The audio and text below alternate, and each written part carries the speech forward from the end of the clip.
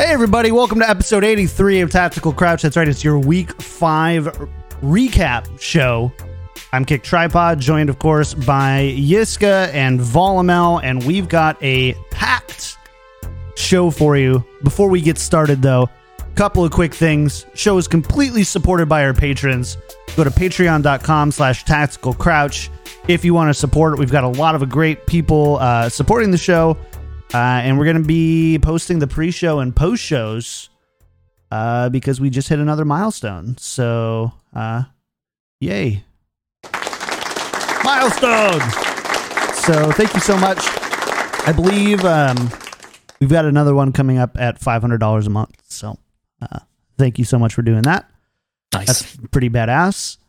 Other than that, I think that's it. Let's get started. The recap show this week is brought to you by our patron producers, Battle Crab, Pin, Lulshin, Charlie L, Audio Compass, Pork Chop, Sammy, Kasha67, Coochie Kopi, and Salsa Boy 91.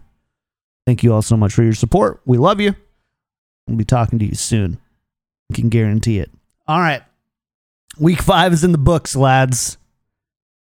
It was the best of spectating. It was the worst of spectating. It was the best of dive. It was the worst of dive.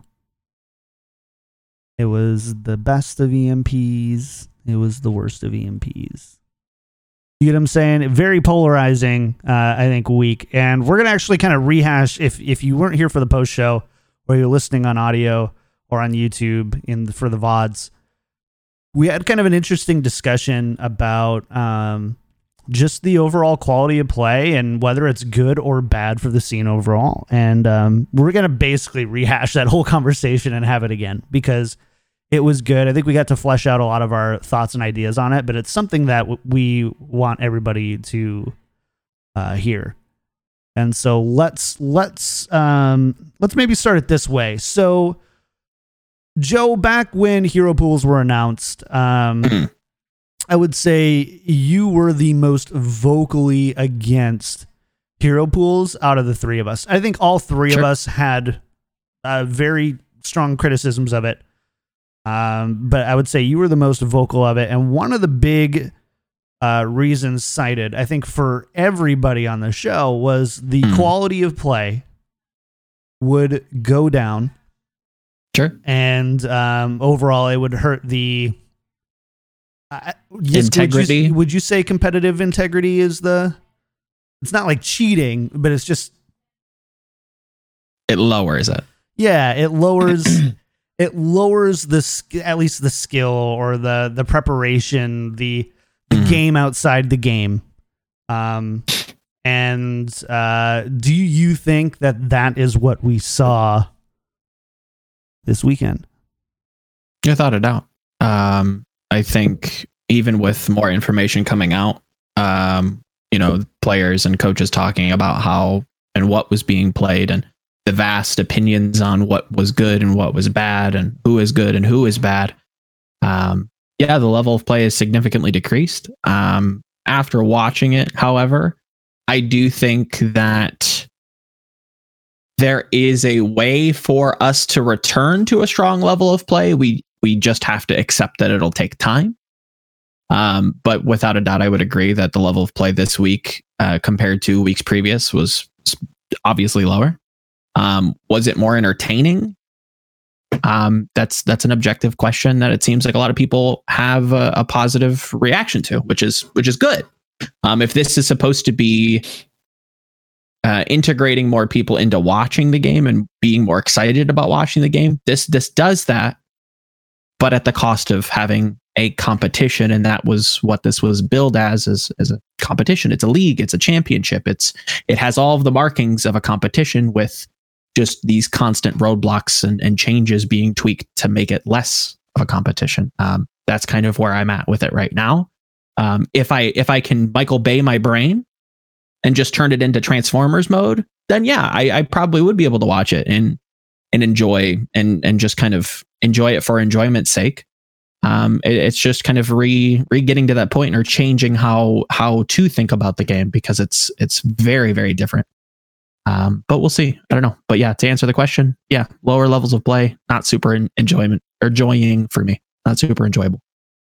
So, see, I kind of had a different experience here. So I said this in the pre-show, I have to kind of watch Overwatch League with two hats. One is my like casual, smooth brain. I'm just like chilling, keeping an eye on the WoW auction house while I've got it open over here, and just kind of like, oh, cool, this is fun. And then I actually like try to like sit down and analyze and look at the plays and you know try to be Joe or Yiska for an hour or so, and then get really tired and hungry and then lose interest. And the spectating experience, I think for me, and I think for a lot of people who aren't using an analytical lens or don't have just a natural tendency towards like an analytical strategic lens when watching esports, I think really enjoyed it. I had a lot of friends who they play quick play, or they just try to get their loot boxes every week in arcade, and they tuned in this week and really enjoyed it. And one of the worst things I would say about Overwatch's acceptance as a mainstream esports, one of the biggest obstacles has been the barrier to entry for a spectator. Would you agree?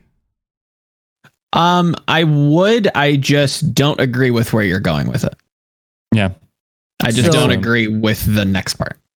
So the what I was getting on Twitter is that the more hodgepodgey, less set up play style made it more fun and interesting, and you felt like you had a grasp of the story of the fights a lot more than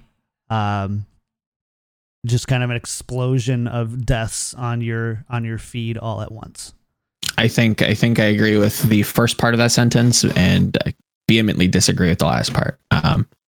Dive in general and this lower level of play that is very apparent makes it a very difficult to tell who is actually winning. Case in point, look at Paris Philly, last map Oasis. It was tough. It was back and forth. It was very fun, but it had no through line. You couldn't tell who was winning. And that's what I believe people are actually getting at, is this was more fun. And I completely, like, again, I can't argue with what you enjoy, right? Like, that's just a subjective question. But I think in a lightly objective way, it's tough to kind of say that there was a more clear throughput with how messy these games were. I guess I don't mean clear throughput as much as I do like you're following the tracer and things are dying where they aren't. Sure, yeah, it's very dynamic. Like, it's very dynamic, and I think it's kind of linear in that. I mean, the deaths were straddled a lot, so like the fight went on for like 3 minutes or just something ridiculous, right? And so, but you were able to kind of follow this. In this case, they were doing a lot of spectating on, I believe, the Tracer and the Winstons. Sure. And you were able to just kind of follow where the action was going, and things it always were puts you in the dying action or not. Yeah. Versus like always having to watch the top right and top left and look for the Discord and was that a hack? Was that not? Are they frozen? And having to take a lot of these off-screen cues, or not off-screen cues, but off gameplay cues to the actual state of the fight. I think that is where people felt a little bit more. I want to say safe to spectate or whatever would be, the right term. A little bit more. Yeah, I think that's a good way to put it. It's not. You don't need any kind of like extra knowledge about the game. You don't need to have played the game to watch somebody shooting someone. You kind of understand that. You've played any number of, if you've played your first game, or if you've only seen games, you've probably experienced some sort of shooting, a shooter title, an FPS, third person shooter regardless. If you shoot somebody with a gun, usually they take damage and die. And that's what we saw. And that's what people can relate to. And that's what kept people engaged. They didn't understand it any better, but it was trumped by the entertainment. I think the illusion was stronger that they understood what's going on. But if you think you follow the tracer and the tracer gets the kill, you now understood why that kill happened. No. You're out of shit out of luck, guys. Like, you really didn't. You had no idea what pressed the Zen or whatever in that zone. How did the opportunity for Tracer to get that kill happen? Yeah, that's how the game actually works. Not like, oh well, they killed them, so therefore they're better. Well, obviously not, but yeah, it's still very difficult to kind of understand. But it makes the ending more fun, more interesting, to some people, and maybe a little bit more clear. And just in terms of how it happened, I shot my gun, they died. Sweet. I don't need to know about, and again, speaking from the fans' perspective or a general fans' perspective, they don't need to know how that happened, or maybe they're not interested in how the Widowmaker got that angle. They just want to see that they did and they got the kill, and it's exciting. Wow, cool, pulse bomb. Those are all engaging aspects of Overwatch that we've the thing is, that has nothing to do with hero pools, by the way. No. Absolutely 0% to do with hero pools. Like the expound on that. What you're saying is, I like dive. I do too. Hard enforce that, and let's play that for a month. Let's say. So I want to dive down because I have a feeling this is something that viewers are going to get caught up on. Yeah, and misquote you on, and so this is where I stop it, and we discover this a little bit. Mm-hmm. So hero pools you're saying hero pools has nothing to do with the fact that we saw this more exciting kind of loose play style. You're saying that's just dive. I mean, the loose play style and the less perfect play style, that is the reason for hero pool. Like the lack of quality. That is hero pools. The fact that we're playing dive and tracer and these fun aim heroes is not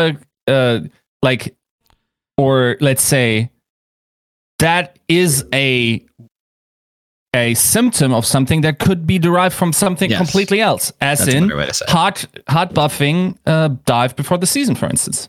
Yep. You can arrive hard buffing to Winston. Week 5's meta in other ways. Hero pools was just the unintentional way that Blizzard kind of guessed that it would. But somehow I don't think and in that sense, by the way, amazing meta. Yeah. For hero pools to be introduced. I think people just like someone points at the moon and they mistake it for the finger. That is pure. It's not even luck. It's incompetence of teams that we saw dive. Yeah. So, and we're going to discuss, I think, probably after this about, how the meta was kind of figured out to be something even slightly different, not slightly different, very different. But going to this though, do you think though that Blizzard, you say this was an unintentional meta by Blizzard, but it was also, I feel like, a very intentional circumstance to say, you know what, let's just throw caution to the wind here and say, you know what, some week dive is going to end up being a thing. Another week, I can't disagree with that statement. Like, I don't think that. What's the right way to say this?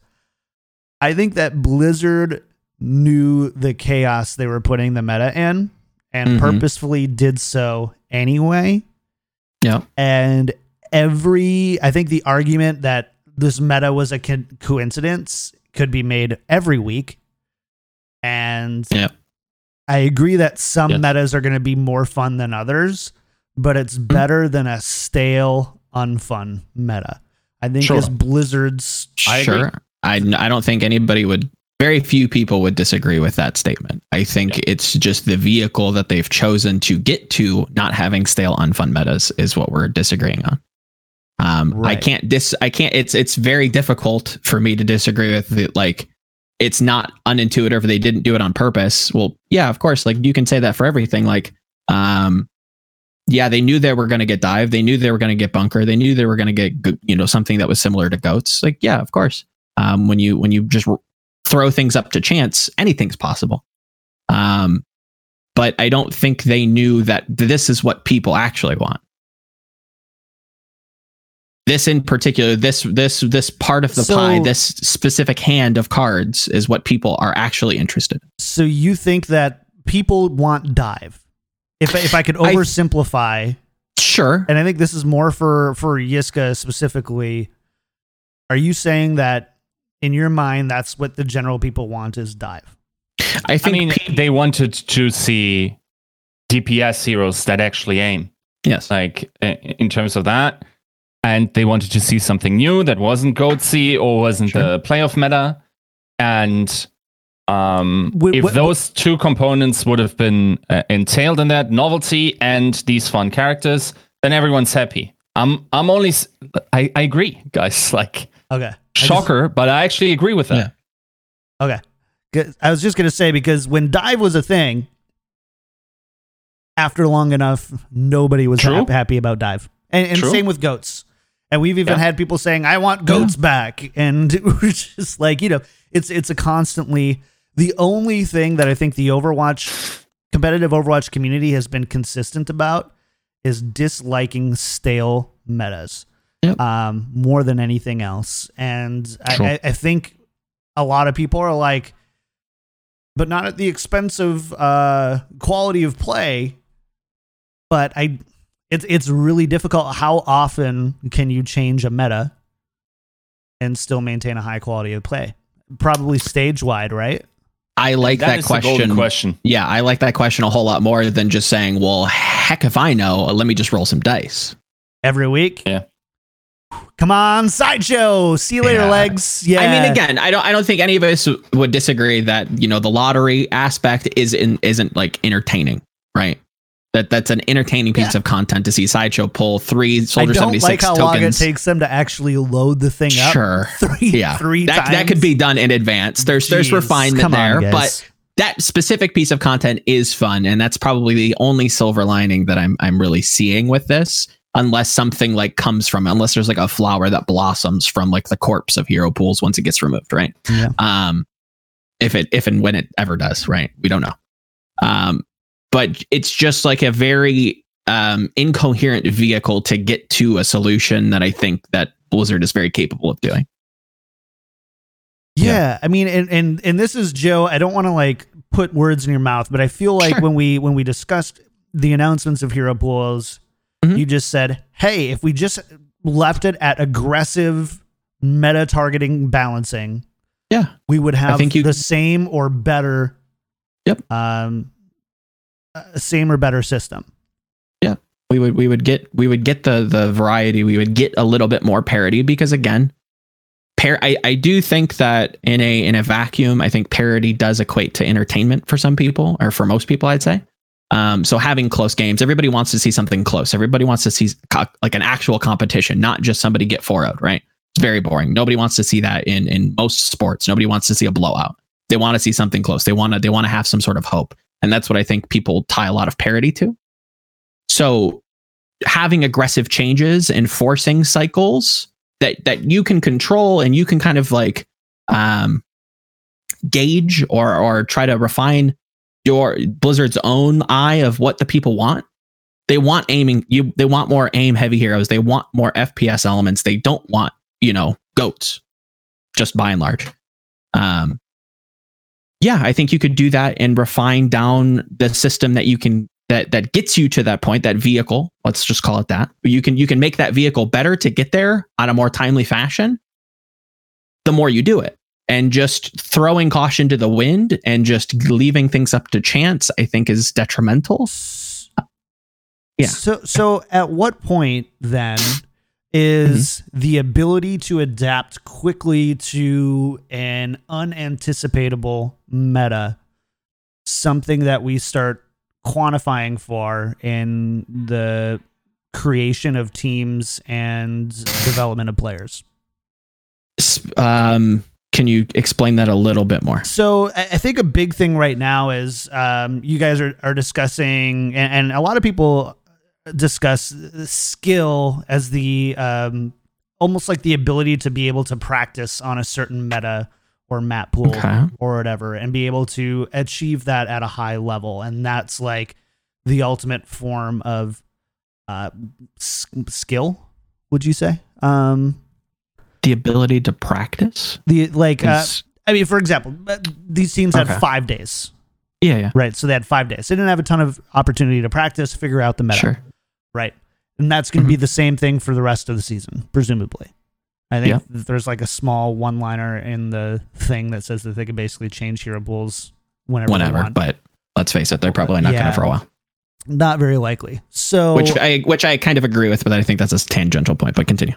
So the ability, so the overall quality of games is lower because players aren't able to play the most skilled compositions in the most skilled ways. Well, it's not just not skilled the most competitive, the most optimal. Would you agree with optimal? Optimal compositions in the most optimal way. Yeah. At what I think. Okay. So at what point then does the ability to quickly adapt to these metas get factored into determining these teams and players' skills?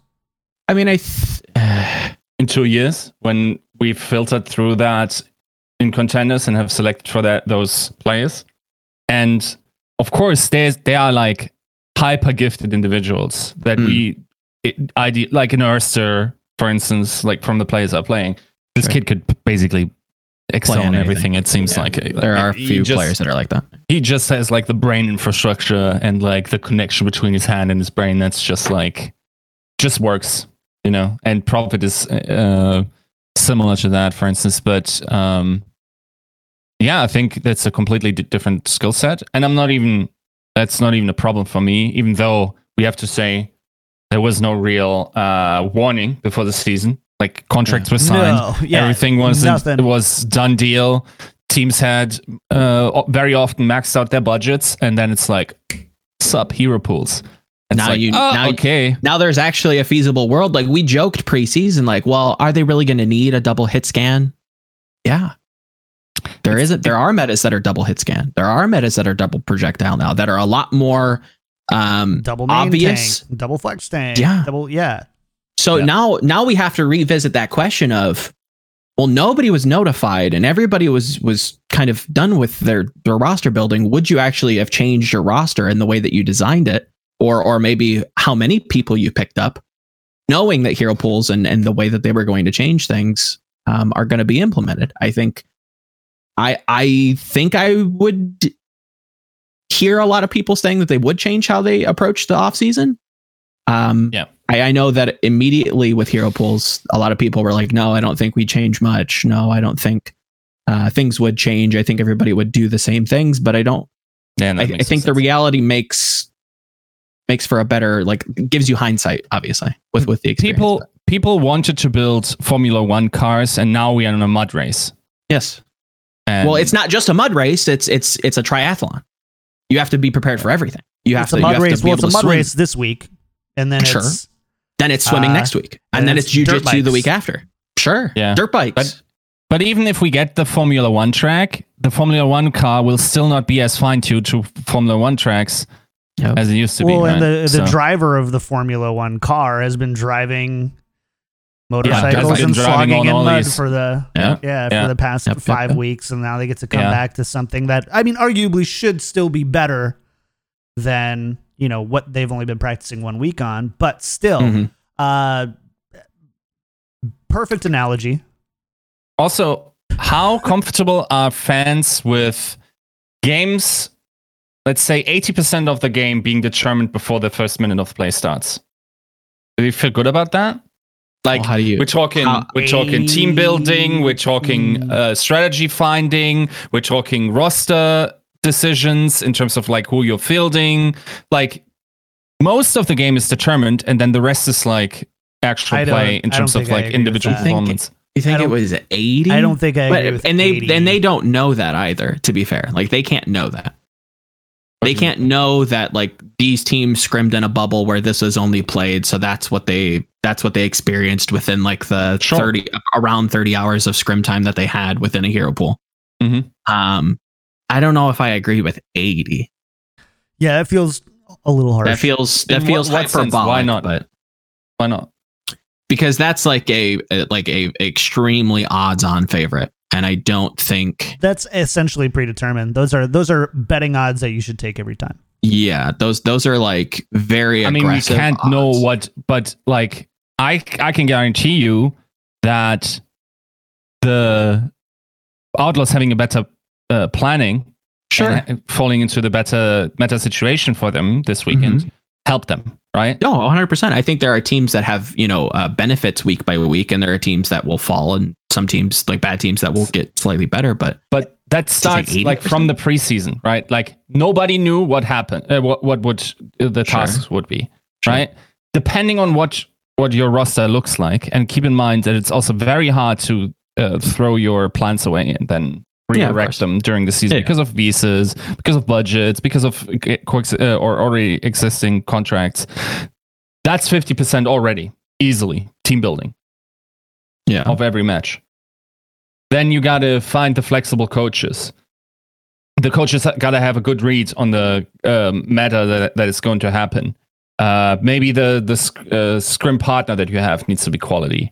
The players that you field, dude, there are coaches that went into the first match, looked at the comp that the other people are playing, went, there's nothing we can do, just lost. And that will keep happening. Right. I mean, and Houston was one of those teams, right, where they at least initially felt that Lucio Brigg was going to be the, or was it that was going to be the support. Yeah, Lucio Brigg. They wanted to play like the super rush, front heavy, or like pressuring the front line. Brigg, Dream kind of called it goats. Everybody kind of jumped on that. Obviously, it's not, but it has similarities. And I do want to back up just 1 second, because there is some confusion in the chat. When Yiska says 80% determined, it's not in some way that is like known, in the sense of like, because you're like, well, there was two upsets this last week. If it was 80% determined, you should get your predictions get your wallet out correct. and start betting everything. You should get your predictions correct 80% of the time. It's a little the 20% bit for me are, how is the variance of the player that's playing on the server? Is he overperforming, underperforming? And how much can coaches realistically change during the match in order to change the outcome of the match? And I don't think there's much that you can do, like in whatever happens. I'd be comfortable with like 60 to 70%. Yeah, I think there are obvious. 80 is a little bit high for me, but there are obvious odds with hero pools and how they benefit certain teams over others. Like if a given style is strong, then a team that is favored with that style are definitely going to be at a higher advantage.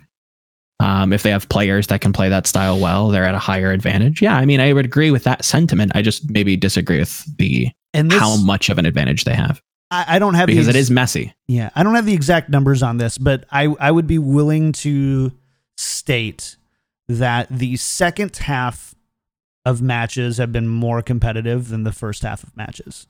Would you agree? I mean, what do you mean by competitive? Closer.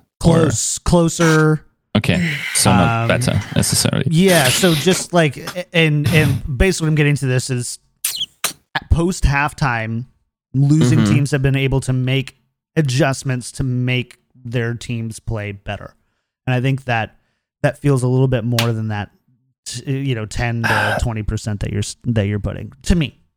The thing is, like, the halftime, it's only a thing about the break length that changes it.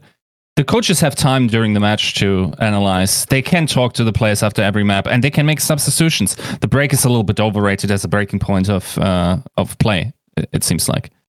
And I'll also say, I think people, because this is an argument that is actually the crux of the argument that I have. And it's really hard to prove from my side, but in my conception, like when people say people could theoretically prepare for all these meta situations, they think it is possible to cover all meta situations, or even let's say 80% of the meta situations that could arise from hero pools and balance changes. Nowhere close. Not remotely close. It's maybe 15% for the best teams or 30% for the best teams. It's so much more complex than covering all the heroes, which, by the way, is already a challenge. But as we talked about, like, you know how many teams currently are breaking because a specific role is inopportune to shot call from that position on, where their shot caller was their position, then a new meta comes around, and then, just get players where everyone can shot call and also play very well. Shot callers only. There's like 5 in the world, Open Division my dude. team name, by the way. Shot callers only. The Tactical Crouch Open Division team. Shot callers only. It's like that doesn't work. You can not feasibly prepare for everything that the game could realistically throw at you. Like some teams, like I understand. By the way, if you're telling me Washington Justice is underprepared, yes, I agree. They are not playing their odds well. They are like they prepare probably a third as well as a team like San Francisco Shock does. That's all fine and dandy. They are Shock are probably among the teams with like Shanghai and Philly who maximize their chances of getting a good meta the most. That doesn't mean that it's necessarily the case that they can get every single meta that they want. Yes. I think, like, for me, the breaking point is if the best team in the league falls under 70% win rate, it's unacceptable. Like that, if we are digressing so much towards the mean that the best team in the league cannot win 70% of their matches, it's over. This game's legitimately rolling dice. Well, I mean, it's already rolling dice. We've already rolled dice, but the thing that I don't think people are going to realize, and we're already kind of starting this, is that this game is incredibly social because it is so difficult to prepare for multiple different things. You're seeing Overwatch League teams coming in and having a bad look at the meta. Looking at Houston, looking at Justice, looking at, this week, people coming in, and now we're expediting that kind of that meta churn. You're going to see a double down on how social the game is, to a point where there should be a through line of a lot of heroes if they're not banned, and a lot of the same styles as hero pools continues. And that's something that I kind of put forward in my drunken emotional rant. That things with how much they want things to change, the less they'll change. Because you're trying to force change and to adapt. Because again, this is a game of competition. If I want to win, what's the best chance of me winning? Well, I have to come up with a style that is good at everything, or good across the board, and very rigid and very, I can't. There's not a lot of ways that you can ban me out. I want to play very broad. So what's that one style? That is going to be solved, and that's what's going to get played. The heroes may differ, but the style will feel very similar. What that is, there's a couple ideas, but I think that's going to be the end, not the end of hero pools, but like by the end of the season, if we still have hero pools intact, that's probably what you'll see is a very similar style. Not a ton of dynamic. It'll still feel very bland, I think. We'll have to see. So let's make sure that we remember this. Take your pictures, your mental snapshot, because that's a big thing, and we should revisit that at the end of the season. It should be one of the first things that we revisit. Is did hero pools and aggressive meta addressing balance changes actually keep things as fresh feeling as they did today or this weekend? Yes. I think this was an anomaly. It's very important. Like, even if we all agree that this is amazing and it's great and it's fun to watch, even if that was all the case, we got to ask the question, is this sustainable for the people working this environment? Yes. And I have serious doubts that this is true. I know it sounds like motivated reasoning because, like, I come from the point of view where hero pools is not an amazing feature. By the way, if you go back to the episode where it was announced, like, I was actually quite positive on the radicality of the changes, and I actually welcomed that that it was so radical. Maybe not the change in itself. Like, for me, like, let that experiment run a little bit longer, and then I would once again go for a radical change until we find something fun and sustainable. The thing is, that is really a perverse thing, especially I see in comment sections, also highly upvoted, where people say the only ones that have to work overtime are the bad teams, and it couldn't be further from the truth. That's you also. It is impossible to scale coaching staffs the way you think it does. It's not like you're getting like a meta discovery coach who then on the off day, while all the other coaches are like off and enjoying themselves, is sitting in his little cabin, takes in the moment Sideshow puts the blindfold on, he's just like calculating what should be run. It is it's a decision that everyone comes together, and most importantly, from trial and error. Nobody in the world can predict metas in the world. Virtually absolutely zero people can reliably predict metas based on what the games throw at us without seeing scrims and without trial and error. It is impossible. So what do you need? You need the players to play it. You can have an educated guess. I wonder if you can come up with them by yourself. You probably want to do that in the group discussion. You want everyone to be clued in. You want to have the idiosyncrasies of your team considered in those decisions. And the scalability is not there for that position. Truth is, everyone's working 75 hours over 6 months and probably scaling up towards playoffs. Again, now we don't even know how long the season will last if we keep in the confines of this. It is not sustainable. To clarify, do we real talk? Okay, I gotta. Do we want someone to hurt themselves? Is that when we say this is not sustainable? Do we genuinely need to see like scars or something? I don't understand, dude. It's so obvious to me. It's another one of those things that it's okay if it happens to somebody if they're way over there and it doesn't impact me whatsoever. That's the fan mentality. I don't care if somebody leaves football with CT. I don't care that people could get injured and often do because it doesn't really impact me. It doesn't affect my life. But if you were a little bit closer to that person, if you were related to that person, if you were, that was your twin brother and or sister, you would care a lot. You've already seen a lot of people burn out. You will see a whole lot more burnout. To make you care, your favorite player probably will burn out. Look up a medical definition of burnout. It's not just some sort of casual gamer thing that gets thrown out. It's a serious thing that impacts you in a lot of different ways.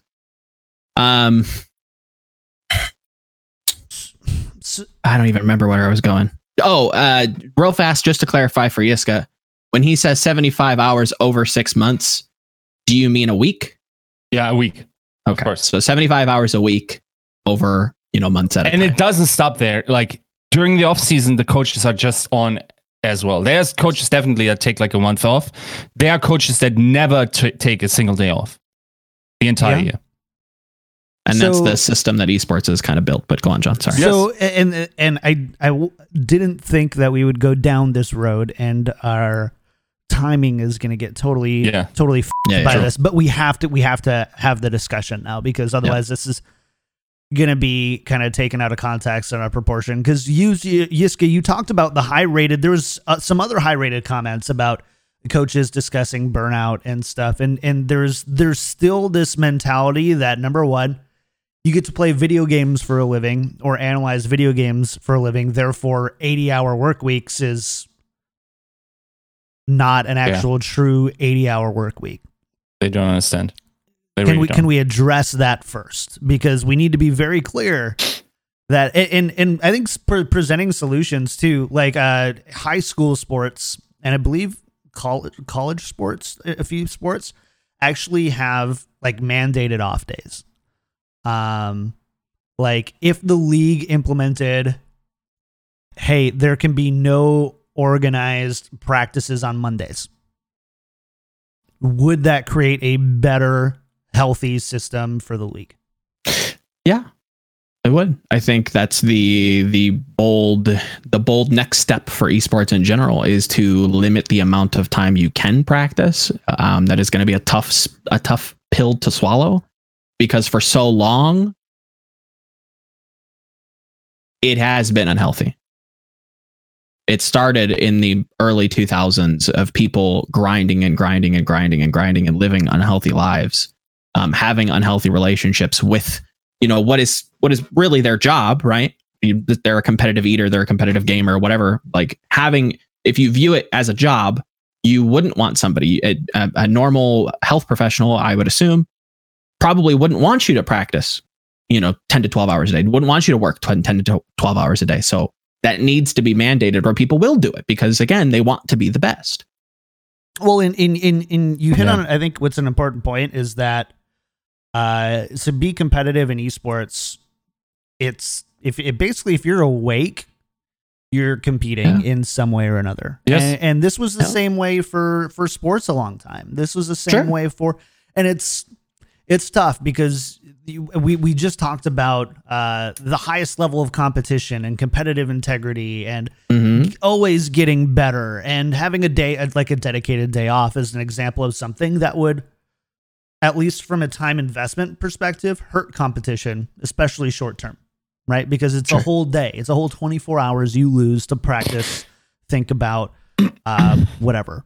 So I understand the separation people make there. I think you would make the argument that long term it would be beneficial because you have players and coaches who are able to play the game longer, are able to sustain healthy lifestyles outside of it.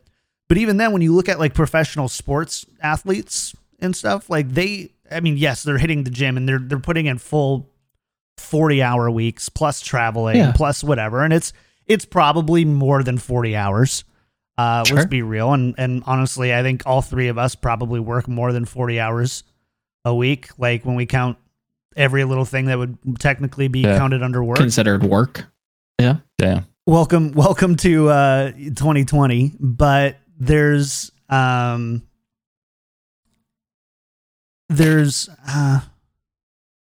thing is, just real quick. Yeah, I think the mandated days off come from a good place, but maybe a bad but it vehicle. doesn't do anything. Sure. Yeah. I mean, people would just use that day. Like they would just sneak on their laptop or would get a notebook and think about the game. Yeah. What you got to do is build systems that disincentivizes or actually depressurizes the system. Because currently every hour you put in is so much more important than it was last season. Yes. When the meta is mostly figured out, every hour you put in is like, there's like what's it called? The describe it. Pareto number, like 80-20. Yeah. Like every hour you're not spending exploring what the meta could be, potentially scouting other teams and even talking to contenders teams they're scrimming against or whatever, or whatever you might do in order to increase your team's chances. It is vastly more important than it was. Now, again, this is not an argument I use in saying, we should have one wretched meta. I like that, but I also realize that you guys don't, and we got to find a compromise. And we got to find a compromise that works with professionals working in the scene. We got to find a compromise that works with viewers. By the way, also, I don't see the viewership increasing. Granted, small sample size, to be fair. Sure, but I don't think that will happen. We will see. We got to look at the long tail for sure. Yes. Yeah. But it's about building systems that take care of these situations. And also when a system is tried out and found impossible to sustain, then better switch it earlier than not. And also keep in mind, like we have ample of excuses now to go back on specific changes because of the tournament situation or the homestand situation that we have. Yeah. Like maybe we can figure something out, maybe mid-season break, let all the teams play up to that point, have the same amount of games, and then figure out something else out, because otherwise we're cramping hardcore as well. So like in terms of that, like we've excuses to make radical changes again, I feel, because of that situation. So I don't think we're locked in necessarily in the current situation, and I really caution purely based on the professional side of the sustainability side. I'm not trying to be a killjoy. Honestly, if there weren't these parts and it would just be, okay, I don't enjoy the game as much anymore, I'd just go elsewhere. That's fine. Like, I could just still write about ecosystems and whatnot. I wouldn't care that much, right? New game on the horizon, like, that's not a problem. But I see the damage that it does, or potentially will do, especially once we get on the road for real, like to other continents, and it is rough. It is rough, and it is as rough as we predicted it would be. Mm-hmm. So, and it's only compounded on itself with hero pools. Now, you brought up an interesting thought that kind of slapped me and kind of made me smile. Is hero pools supposed to be taken seriously? Is this the solution in a very unintuitive way where we kind of just give up and go, hey, you know what? Maybe it's time to practice less because we don't know what to practice.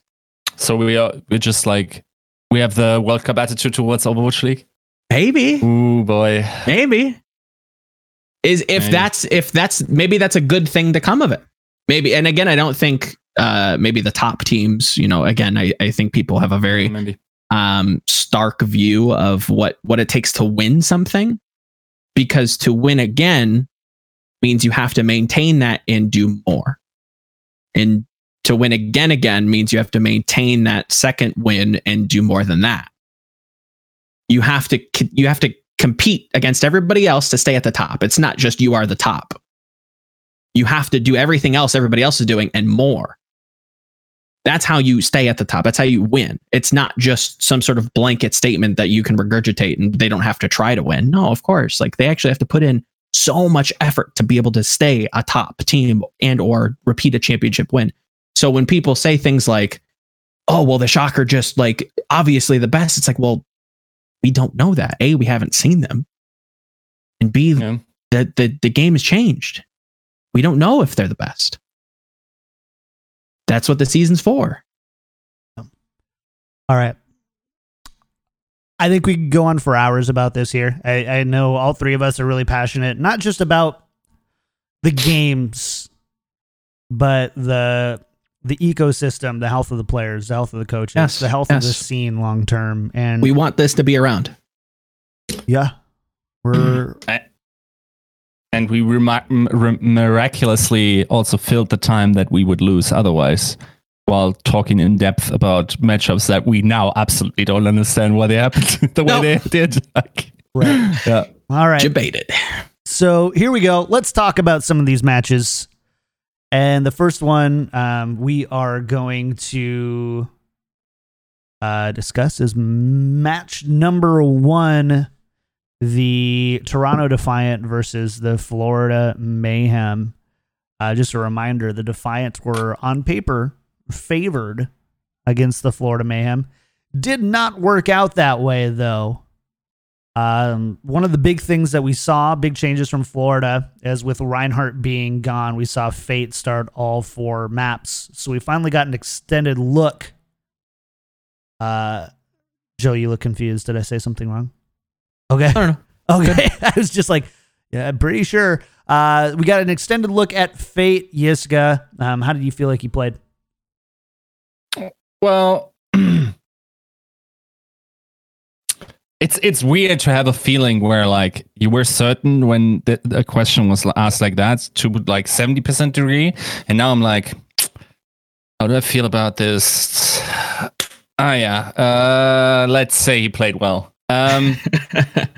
Well, I think getting him on Winston is certainly it was expectedly going to be an improvement from him. Fate, of course, like one of the guys that always had like very high primal value. Also understands the character probably on a higher level than he does Winston, at least in the May meta, I would assume. And in general, it also seemed like he had some synergy with his Tracer player. And we saw some of those elements once again coming through. That some of these moments had some reminiscent elements where, like, for some ungodly reason, by the way, people played Zen, when I can tell you all of Asia is playing Ana in that comp, and think Zen is trash. And but like this coordinated dives onto Zen is quite interesting. But isn't it weird that people or there's an idea that dive is trash? Yeah. You see what I'm saying? It's so social. You need to be able to test these theories because at their core they are theories. We can kind of X and O's and try to, have some sort of game theory about it, but until you see it in practice, it gets difficult to either see how your opinion is wrong or your theory is wrong or how somebody else's theory is right. To be fair, they played against those specific meta things and see those as evolutions. That doesn't mean they played against the meta played as by these teams. Yes. But I would also wager that, like, if Shanghai plays it, I feel like they play 100%. Like, it's a safe assumption to think that there's probably only one way to play the comp. But I think it's different with different teams. It's nitpicky, but I wonder if Shanghai's dive is as good or as the same as Philly's dive, or is Philly's dive the same as Seoul's dive? There's always those intricacies that make things slightly stylized, even though I wish we would be more stylized in Overwatch. But things are a little bit more, I think they're less cut and dry, but that's neither here nor there. Yeah. In terms of Fate, did we even really see him play? I remember him playing a lot of Orisa. I might be confusing him with a nut. Did you ask if we've seen Fate play? No. This season? I know we saw Fate play. We saw him play, yeah. I think he played a lot of Orisa, though. I'm looking through it right now. Yeah, he played a whole lot of Orisa. So basically, the only point that I really felt like I could make with this... Probably mistaken it for... No, you're good. Because there was a lot of... It was tough to follow. It felt like Toronto lost that game rather than Florida played, like, extremely well. Toronto, like, definitely underperformed. This was the game with, like, the bad EMP. Chris had his moments. I'll give him that, where he just kind of botched some of these dive defenses, but Toronto, by and large, didn't really perform well, especially with a theoretical buff. So how much of that is then? Because, I mean, we saw Toronto basically free fall last week, we'll say, and it was kind of an important thing for them to get a W here, to kind of say, like, hey, last week is just a bad week. Obviously losing to Florida. How far have Toronto fallen at this point, do you think? I think we'll see. I won't try to quote any kind of math graph names, but they'll probably peak again at some point. But as of right now, I think it's safe to say that they are in a valley. They have fallen and probably will fall. They will continue to fall. Like, their game against Justice next week is, I don't know. A, hero pools exist, and B, Toronto doesn't look all that great. They don't look coordinated. So if they can solve that within 1 week, then kudos to them. They can beat the Justice, but then can they beat London? Then can they beat the next team? And it's more of a check past this point. But yes, I think against this iteration of Florida, who, in my opinion, didn't really look all that strong. It's not great. It's not looking good. They have to change something. Or maybe they have changed something and have to revert back to it. Something's not working, something's not clicking, and I think it's going to take a long time to iron that out. So, Yiska, I know you and I, and of course I'm going to draw a power rankings conversation out of this because it's totally a viable argument. You and I had both had Florida Mayhem above Toronto Defiant, I believe. Joe sure did. Joe did not, and he had the Florida Mayhem at 17 or 18, something very, very low, bottom 5. With this, do you think that the Mayhem are playing as a sub borderline play-in team, kind of like that gatekeeping team, or are they more playing down in Joe land? Bottom 5 land. I think they are artificially propped up by the metas that we're currently running. They are a team that is definitely benefiting from Brigitte being meta, for one. I think that's actually that's a lifeline. And then generally, if BQB can then also just play on a comfortable hero, they are also in a good position.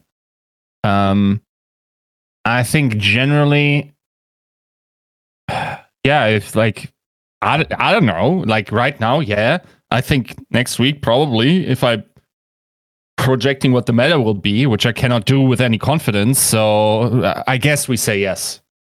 I don't know. That's the type of conversation. I really don't know. I don't think there's a difference. I mean, I think it's okay to qualify it. I'm not asking you to put money on it or anything, but you got to eyeball it. You got to go on feeling a little bit. We know that there's a lot that's out of your control, and that's okay. We can argue if that's okay or not, but that's the reality that we're in. Because it's weird, right? Because Florida have wins against Toronto and Houston. Houston, especially at the first few weeks, I think we could say we're the second worst team in the league. For sure. Toronto, free falling. I mean, Joe, I don't think that you can make the argument that Toronto isn't a bottom 5 team right now. Yeah. In their current form, they are not great. A lot of to bring it back to power rankings for a moment, a lot of the weight that I think certain teams were given had a lot to do with their depth. So that could factor into a Toronto return to form or a rebirth for them. But yeah, as it stands right now, they are probably a bottom 5 team of the teams that have been playing currently, and probably would have been a bottom 5 team if those teams were playing. So yeah, they're looking for a lifeline, and I don't know if there is a hero pool that benefits them extremely well. I hoped it was Dive. It's not. At least it's not right now. Maybe there are reasons for that. It's tough to say. But yeah, it's not looking great. Yeah, it's tough. Both of these teams, I think, right now are underperforming, definitely to where I think that they should be.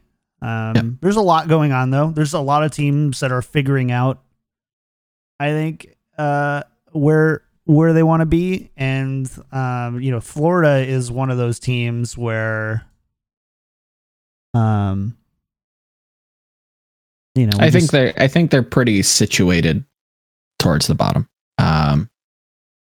Well, it's kind of weird because obviously we have to largely ignore the Pacific teams, right? So you have Boston Uprising at the bottom. Toronto Defiant are 1-4. I don't know if I can put Florida below Toronto right now.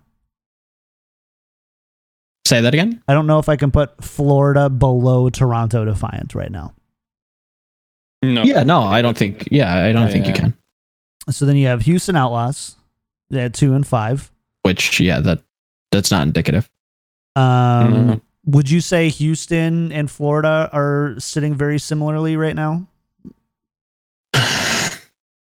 I think that I think I would agree, but I think that's less because I think that they're both equal teams and more of I don't know exactly where to put Houston right now.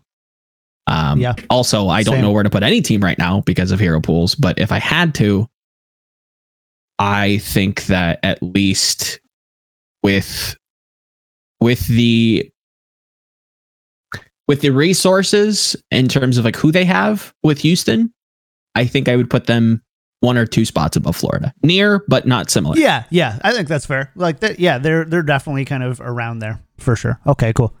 As of right now, could change. So sorry, I didn't mean to. No, you're good. Derail all there. Gucci. Let's talk about the second one. This is a surprising one. Yes,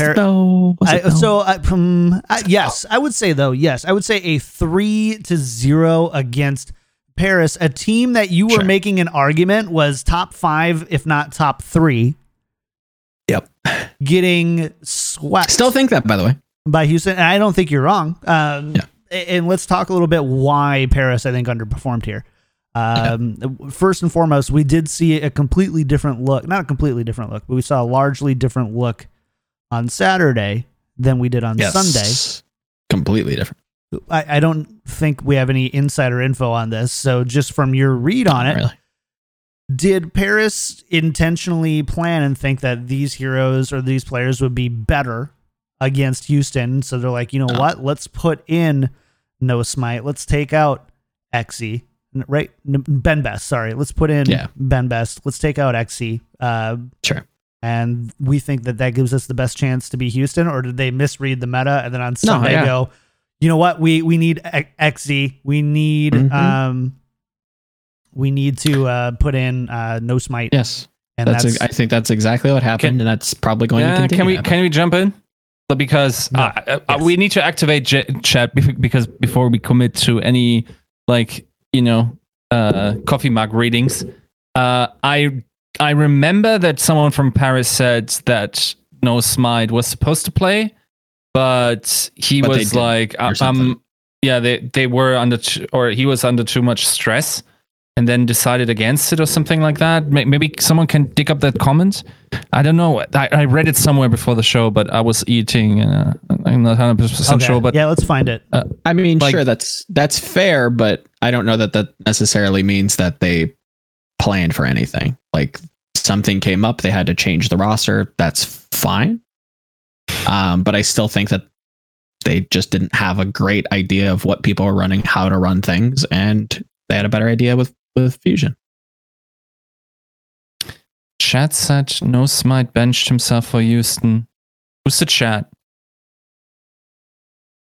Due to nerves. Yeah, I read that somehow. Was it Avila who said that? Or Avala? I know that she said that Hanbin was still sick. Yeah. Or Hanbin has been sick. Yeah. Take that with a grain of salt, but I'm pretty sure I read Hanbin that from an official source. Suffered from the flu a whole week, even to the point he started having bleeding nose during the match. Send this boy some love. That was something that came out kind of after. Yeah, after the weekend was finished. Anyways, we'll kind of keep looking at it because there was Cruz said my whole team is ill and I'm the last one standing. Going to be keeping my distance from Gray. So. Okay, so at the very least, and sorry we don't have these exact comments. Paris, for whatever reason, we saw a very different look. So the two plausible things are there was a misread, like we thought we would have a better team or a better squad this way, and turns out that sometimes you just got to let Xe. That's number one. Number two is, a lot of players weren't feeling very well, and so they put together what they thought a better look would be, and then people felt better by Sunday, and then they let Xe.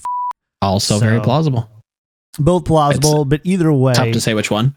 Yeah. But very different teams. If you remove the nameplates and put Paris Saturday versus Paris Sunday, I don't know that you'd be able to tell that was the same team.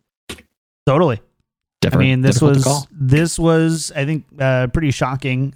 Dream tweeted out his tweet that said like we have better quite players, the narrative point. Better players at all 6 positions. We're gonna win tomorrow. Was great, and they definitely delivered on it. I wonder, do you, Joe, think Houston would win against Sunday Paris? The Paris that beat Philadelphia Fusion? I still think it would be close. But if we're going to assume that Houston has one game to prepare for and they get to prepare for a team that they get to see in advance, I still think that Houston has an edge. Fair. I think this specific meta favored them extremely well. I still don't know if Paris comes into this with different preparation. Like, there's a lot of things that change, with this butterfly effect. So, I still give this to Houston and again, I thought this was going to be a 5-game series, but Paris just showed up very weak. Yeah, it was kind of surprising, huh? Like a little bit. This was the one that this was the match I would have put money on. Because with those odds, how can you not? The odds were almost 4-1. 80-20? Are you kidding? Yeah. Just gimme. Yeah, it was something else. I might even bet on Boston. Similar odds. Oh yeah, so I did my picks. I actually did pick. I ended up switching and picking Boston. Yeah, that's where we're at. Like that. Yeah. That's a thing right now where there are going to be some crazy upsets that nobody's going to be able to see coming, just because of how much hero pools have changed things. Yeah. So it's wild. Good teams don't necessarily prepare or have the resources or have the manpower or our staff to be able to do everything the best. That is a question that everybody has to answer now or has to reevaluate.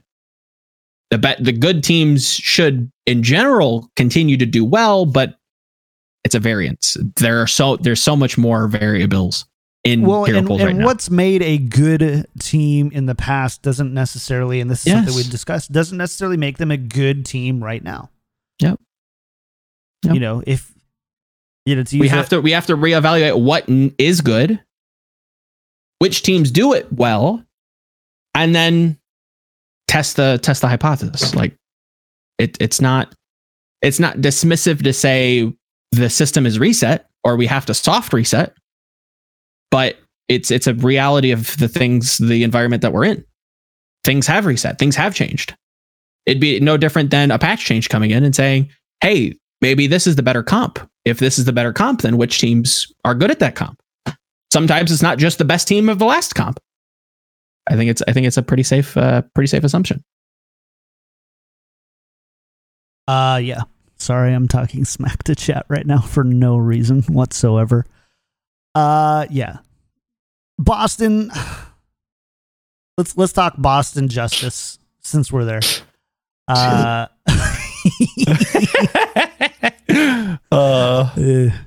Stripper bow.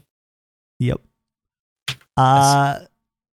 So Boston did not overtake the Washington Justice.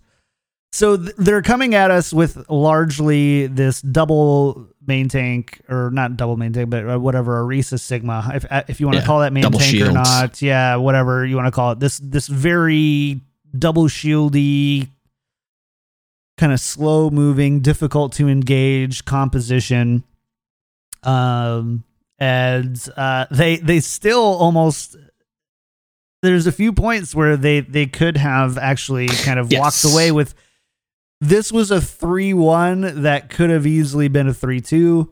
Yeah. Could have easily gone the other way. Like this was not a good win for Washington, in my opinion. It was not a good game. It was just not a good game in general. Oh. And funnily enough, we called on Corey last week. We actually got a lot of because we didn't go on for 20 minutes about how Corey could play Hanzo. We mentioned it, guys. I don't know. We talked about it. We mentioned it. Guess how much Hanzo he played. Yeah. Shocker. Like, he has a great tracer. I think did we not all kind of agree with that? Yeah. So, but the biggest thing is I don't think that Corey was the one that actually stepped up here. For me, it was Stratus. I think Stratus was my standout player. The player that stepped up to make this not a losing Boston match. Mm. And I know you probably don't agree with me, but it's not that I don't agree. I just don't remember it that way. But I think that I think his Sombra was just kind of nasty. There were some points too where he just got, I think, some. I think his EMPs were pretty doo-doo. If I remember. And so that was the thing, is he had a couple of really big and kind of lucky EMPs where he was even like Mei ulting, or he was EMPing Mei ults and stuff and eating those, like, from that perspective. But yes, you're right. I think his EMPs were probably the the least impressive part, but he was just able to put out enough damage and pressure. And Jerry is, I think, quite clearly not a Sombra. Sombra aficionado by any means. That's another thing. If you take Paris of Sunday and put them against, or I'm sorry, not Paris. If you take Boston of Sunday and put them against Washington of Saturday, or just Washington in general, I think that they probably do better. I think they might actually beat Justice. Boston seemed like they had a way better read on what they wanted to do, or maybe what they were playing into on Sunday. And on Saturday, they kept running this like base Sombra stuff. And it's just so low damage and it's so ultimate run and focused that if every single ultimate doesn't like consistently get you value, there's no way for you to be proactive without ults. You kind of just have to dry run, get ults. Hopefully you win that fight. And if you don't, God help you. Yep. So I think maybe it was a bad read. If they switch up their read and have something different, I think the game, again, might be a 3-2 and it might be Boston's way. Yeah. Jerry's not a one trick. I think that's been concluded. He can play quite a few things so far. Serviceable, at least. Yeah. It still comes down to he's not quite, and it might not be his fault, but for sure. He / the team around him has not quite allowed him to put up to, the performance that you kind of need to be even a mid-table team in the league. Yep. They have gems. Boston has, ways out. They just have to bring everybody else up. Like Yunbong, very solid, very good. Jerry looks to be quite a consistent staple of this team and hopefully can continue to try to lead them to a win. That isn't Houston in map 7. But it results in everybody trying to play better. And again, I would assume that there's going to be a meta they get right that is in their favor, and they perform an upset. It's bound to happen. Again, looking at season 1, D.Va, he'd probably do a lot better, honestly. Maybe, yeah. So it's bound to happen. Boston is going to get better. For how long? Tough to say. So, yeah. Let's go to Paris Eternal versus Philadelphia Fusion. This was a surprising one, to say the least, and a close one. So Paris Eternal go up 2-0, I believe, right? And then Fusion battle back, bring it to 2-2. We go to map 5. Paris Eternal win. It was so we already talked about why we don't think we saw XZ and No Smite.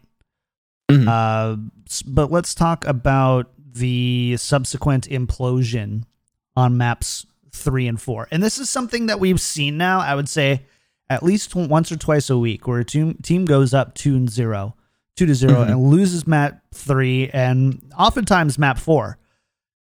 Why do you have any ideas? Like, is this just like small sample size coincidence? Is this coaching and teams adjusting? Is this just the fact that we're, going to a different map type? And, we've seen, the map 1 meme, or the week 1 meme was King of the Hill. Win control, lose the game. Yeah, win control, lose the game. Bunch of teams won map 1, and then get 3-0'd the following 3 maps. So is this just another one of those situations? Like, what do you think is going on here? It could be a number, like you said, a number of things. I don't think there's like a consistent like theme with any of these, and it gets more cloudy with hero pools. Okay, so to start this off, there have been teams for as long as I can remember that favor certain game modes and certain maps, right? That continues and gets more cloudy with how chaotic the meta can be and how weird the different looks tend to be within hero pools. So it's really difficult to say. It could have been the maps. It could have been an adjustment. I would have to, again, like sift through to figure out, okay, maybe what's changed. How are they being more aggressive? They're being more passive. Nothing was completely obvious to me. There were some general things that were a little obvious, and part of it came from exactly what they were running and how that really didn't fit them, versus some sort of miraculous, change that they made at halftime, or maybe it was the maps. It felt like, again, a bad read. You're putting, I think Wolf hit one major nail on the head for me, putting Ivy on a very predominantly hitscan hero when he's never really been asked to do that. I mean, it's tough. What can you do? Yeah. It's definitely not conducive to a victory. And yeah, what can you do? Because you don't have the tools. I think that's great, right? 100%. Hisu would have been great, but not of age. But then what do you do? That's kind of the big question on the wall, because Philly was a good team. Why aren't they good now? Well, because the meta kind of put them in a weird spot. Does a 3-2 loss to Paris make them not a good team? I think in a lot of people's eyes, this moves them where I think they should be, especially after last week.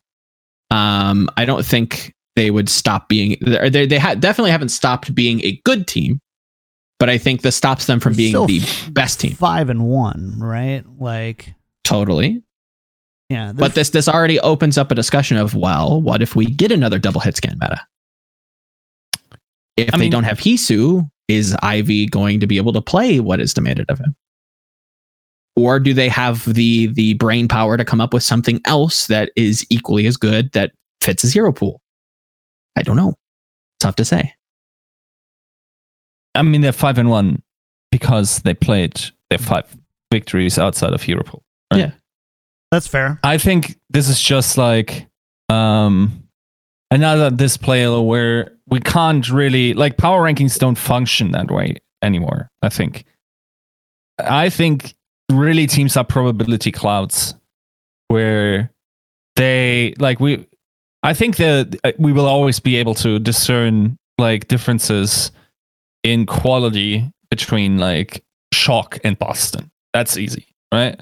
I don't think it's going to be at all possible to discern between even like a top of the bottom 5 and a play-in team. I don't think there's a quality difference easily discernible because of the different meta iterations. I think we're all just like in this, it's like all very hazy and nebulous and like, like ungraspable, and like, of course, like transitive properties of going like Houston beat Paris, beat Philly doesn't make sense. Yeah. Also because when we look at the server, like who played or whatever, like those things don't make sense anymore.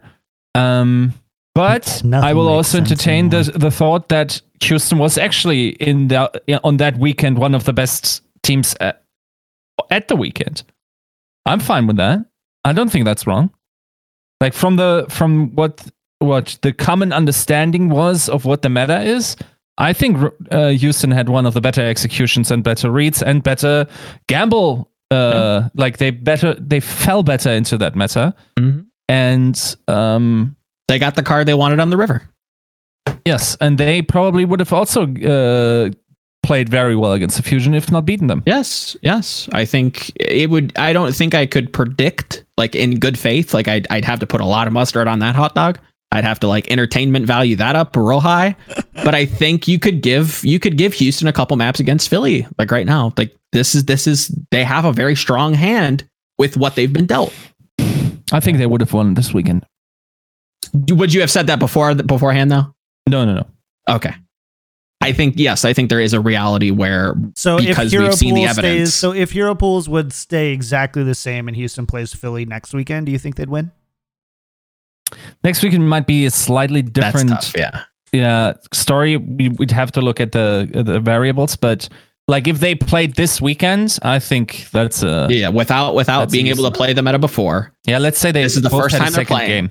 Yes, that weekend. Right? There's a chance, and possible, right? We only know that there's a chance because we saw them play. So it's not a prediction you can make beforehand, but after, if you try to compare the two teams, Houston looks a lot stronger than Philly does right now. Yes. Yeah. In that Well, right yeah, now, not even meaning right now, last meaning weekend. this, this Yes. last week, Yes. because now now is not right now. It's a preview show or review, Recap. whatever. You get it. Yeah. You get it. Yeah. Oh man, oh, what a cluster. Jeez. All right. And by the way, that is literally the worst team being better at a weekend than literally the best team the week before. Yep. And now we would you have put that Philadelphia Fusion Liverpool, as the best team? I think you have to. I mean, just based on their records and like And against who they did it, and they beat NYXL at least in the May meta, right? Yeah, right. Yeah. I mean, you could probably make arguments that we would have to see more from Shock and Titans, Yes. Yes. but From for what sure we in saw. the Sure. Atlantic, or Shanghai yeah, and whatever. Yeah, from what we've seen from the Atlantic, well, I mean, Shanghai hasn't played, so like, yeah, there's sure. we've seen Shock and we've seen Vancouver, but very briefly. Yep. And not necessarily against the most competitive teams. There's just, they might as well have not played. So of the teams that have had their, basically of the Atlantic teams, yeah, I think you'd have to put Fusion in first. And I think purely based on the fact that they beat NYXL.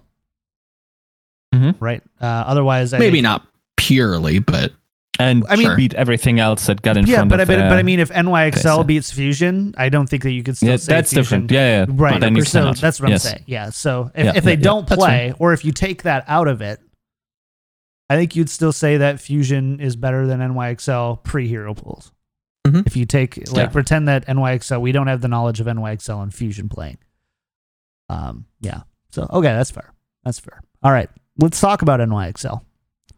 NYXL versus Washington Justice. I don't think there's a whole lot to digest here. But how did you feel about this NYXL team kind of returning to some of that dive that we have come to know and love them for?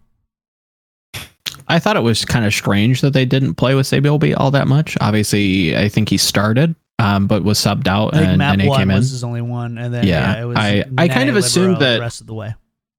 I kind of assumed that he would have played more. This seems like a very good meta for him. Obviously, it's a great meta for Nene as well, but because of the environment that they're in, because of Hero Pools and how chaotic things are, and with how much travel, and if he's supposed to be this vocal leader, I figured this was a great time to see him, to try and keep people on track, to try and think of things on the fly, to try and really be that coach's arm that I keep trying to force him to be, but maybe he just isn't. It's weird. I figured we'd see more him or of him. Glad to see Libero. And yeah. Why Pretty can't decisive. NYXL just give us what we want? Every week, it's like, all right, here's the deal. You can have Libero now. You can have Libero. Yeah, but we can't. But we're It's taking not out that Sabiolby. I wanted Sabiolby. I don't really want to see him. I just figured we would. But I like seeing Nene. I think Nene is a better player. Yeah, I agree. But you also want think to he's a better see tracer. Sabiolby. Not really. You want He needs to probably just move into a coaching role. You want to see Sabiolby. Title of the show is Joe wants to see Sabiolby. That's what it is. I couldn't care less. Yeah, I generally speaking, I think Nene's probably the better player. Sabiolby probably just needs to be a coach, and that's it. He definitely still has I'm value seeing- for the team, but I agree with you. It's not as playing heroes. It's the leadership role. Yes. It's the I agree. But you want to see Sabiolby. No. Joe just in IMT's DMs, just like, hey, can you show me your Sabiolby? It would be just like saying, please. like, let's imagine next week's meta has a lot of Genji. I would assume you would see Who Are You. Do I want to Yes. see Who Are You? Not really. Really? On Genji? Okay, now I If disagree. there's somebody wanna somebody see else that can play Sabiolby. it better, I want to see that person. I just want to see Sabiolby. Yeah, but I don't what it just is. want to see Who Are You. Yeah, but Who Are You? See, like Genji's the only pick. I'm convinced he's better than Libero at. Sure. If that's the case, then I want wanna to see it. that. But I don't like, because I think somebody's going to do something doesn't mean I want All them right. to. Sure. All right. Sure. Not to you, John. This is more towards the YouTube comments that I'm sure will be. True. Yeah, but you wanted to see Sabiobi though, right? He's like they're all the same. They just want to see that Sabiobi.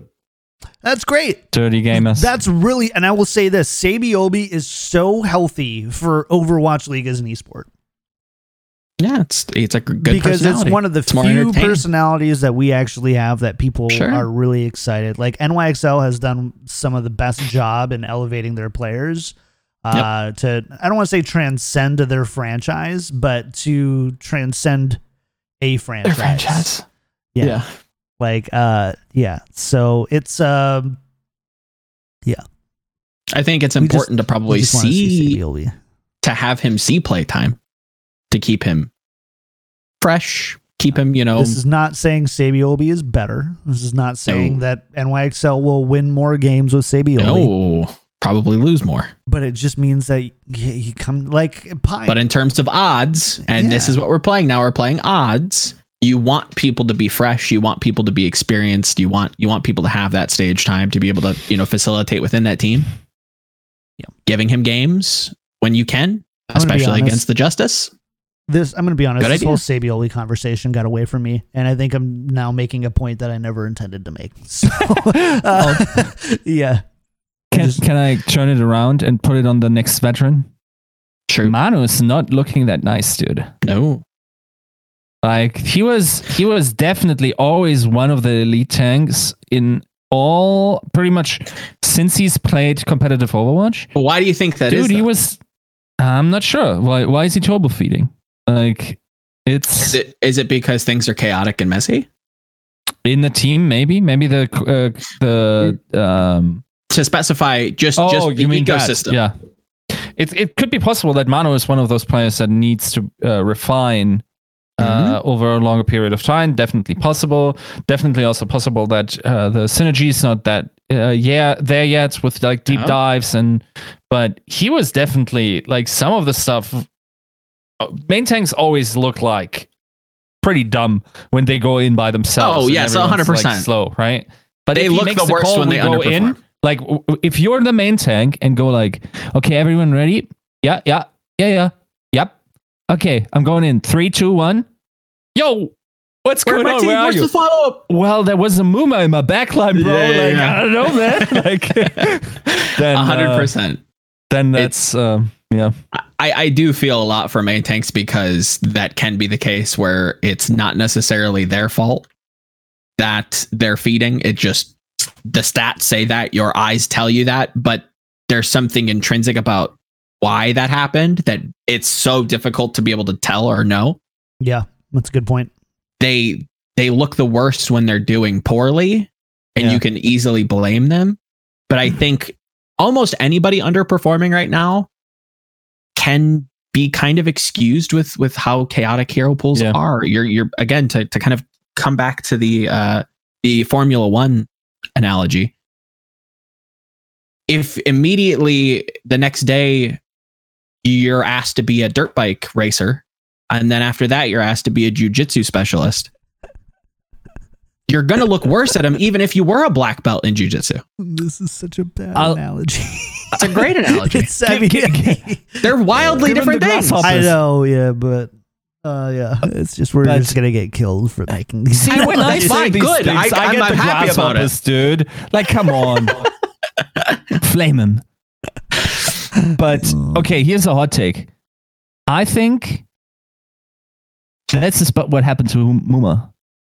Like everyone's like, oh yeah, we got him off Rhine. No, we got Outlaws off Rhine. Yes. Like it's not that Muma is necessarily a terrible Reinhardt, and I also don't think anyone on Houston thinks that Muma is a terrible Reinhardt. I don't think I would say terrible, but it's more that the team doesn't play around it well, and that also translates, of course, into a player's confidence in what he can play or what kind of plays he makes. Sure. But I think like people who don't think his monkey is necessarily that much more transcendently better than Israel. Does anybody remember Dive when like Houston wouldn't even play Muma on Monkey season 1? Yeah, they would opt to catch dive. They were the kind of innovators for counter dive. It's not like Muma is known for his monkey or played it successfully in like season 1 or anything like that. Like, if I remember correctly, he was playing. I think he played he definitely played a lot of Winston, but they were the ones to really develop the Orisa. Maybe I might just be completely misremembering then. So I don't know. Send your angry emails to Tactical Crouch at idon'tgiveaf.com. Yeah, I think. Generally, I think I agree with the sentiment Gisca's trying to get across. I just don't know that you could convince me that his Rein is very good. I just don't know if you can convince me that Muma is a very good main tank. Period. I'm sorry. I just like. I don't know if you can say like I like Muma. Yeah.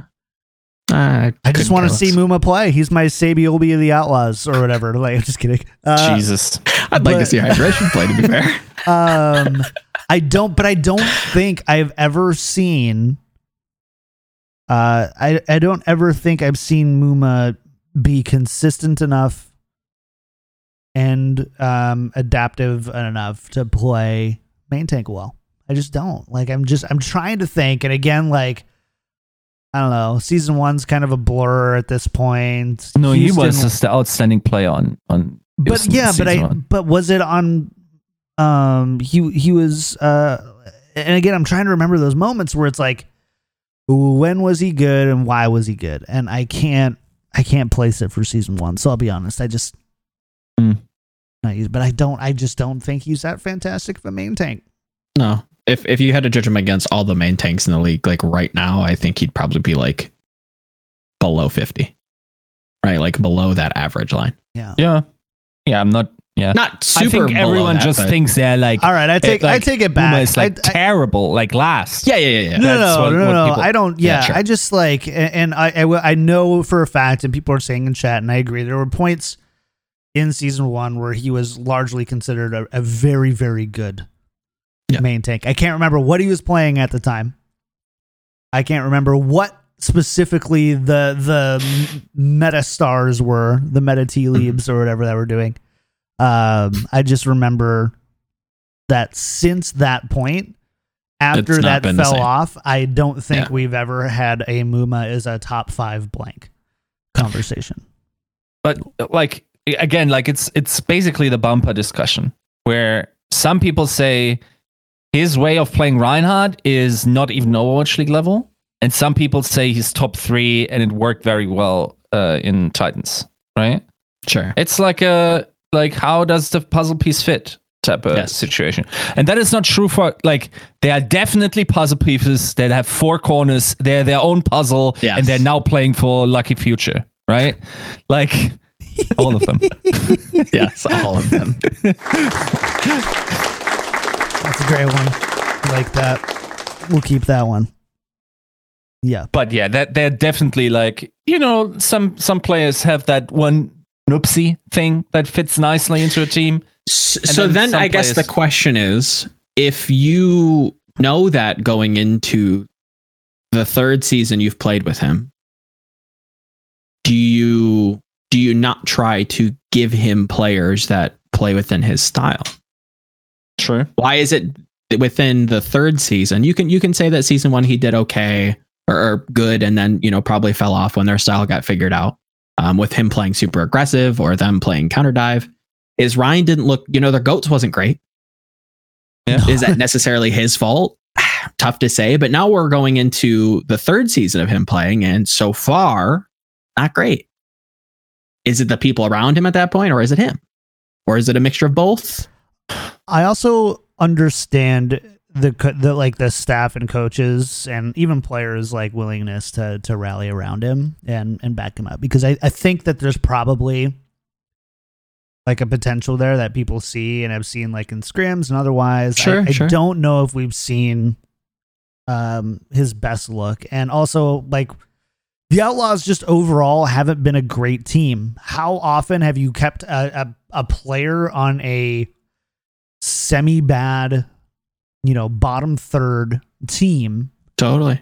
and been like, and kept them all 3 years and be like, especially at the tank role, and be like, yeah, but this is a top tank, or whatever. Like, I just don't think that happens. Yeah, look at Sato. Sato didn't get to play season 1. He got to play at the end when his ban was up, which that's a whole nother discussion. Season 2, they completely mental boomed with goats. Now we're seeing an actually healthy Philly with a good main tank. And it just happens to be the same tank that everybody thought was completely garbage. Maybe that's the case with Muma, and this is their mental boom season. I don't know. It's tough. It's really hard to say, but if you're going to commit to somebody for 3 seasons, you have to see something. I am also I find it very difficult that you're just that incompetent. I am also not married at all to the idea that Muma is not a great main tank. Sure. I'm just like, that's not something you can put on my tombstone. That's not something that like I'm going to embroider on a shirt. It'd be a great shirt, by the way, to put like on your. That's what I would do if I was a championship level team that came back from like a team that won a championship that came back from like kind of an underdog status. I would like go through podcasts and articles that like shit on your players, and I would have them embroidered in championship t-shirts, and I would send them to a free one. I would send them to whoever said it. Yes, I'm spiteful. About to start making some harsh statements and get some free clothes. But yeah, so it's I don't know. I'm not married to the idea, and I have no problem being wrong about Muma. So don't even try to like spit some knowledge on YouTube. I'm just going to delete your comment. Yeah. All right. Last one, Boston Uprising versus Atlanta Reign. We're not really going to talk about Uprising. There isn't really much to talk about with that match. There isn't, except that we saw Atlanta again, and we saw a different look. And the first one was at DPS. We saw Edison in completely for Baby Bay, whereas we just saw Baby Bay, I think, previously. Did we see Edison on one map before? No, I'm not sure. Not to my I can't remember, sure but just Baby we'll Bay. just say Baby Bay because Yiska was malding about it. Yeah. So we saw. So Yiska, since you were malding about it, how did you feel about Edison Erster?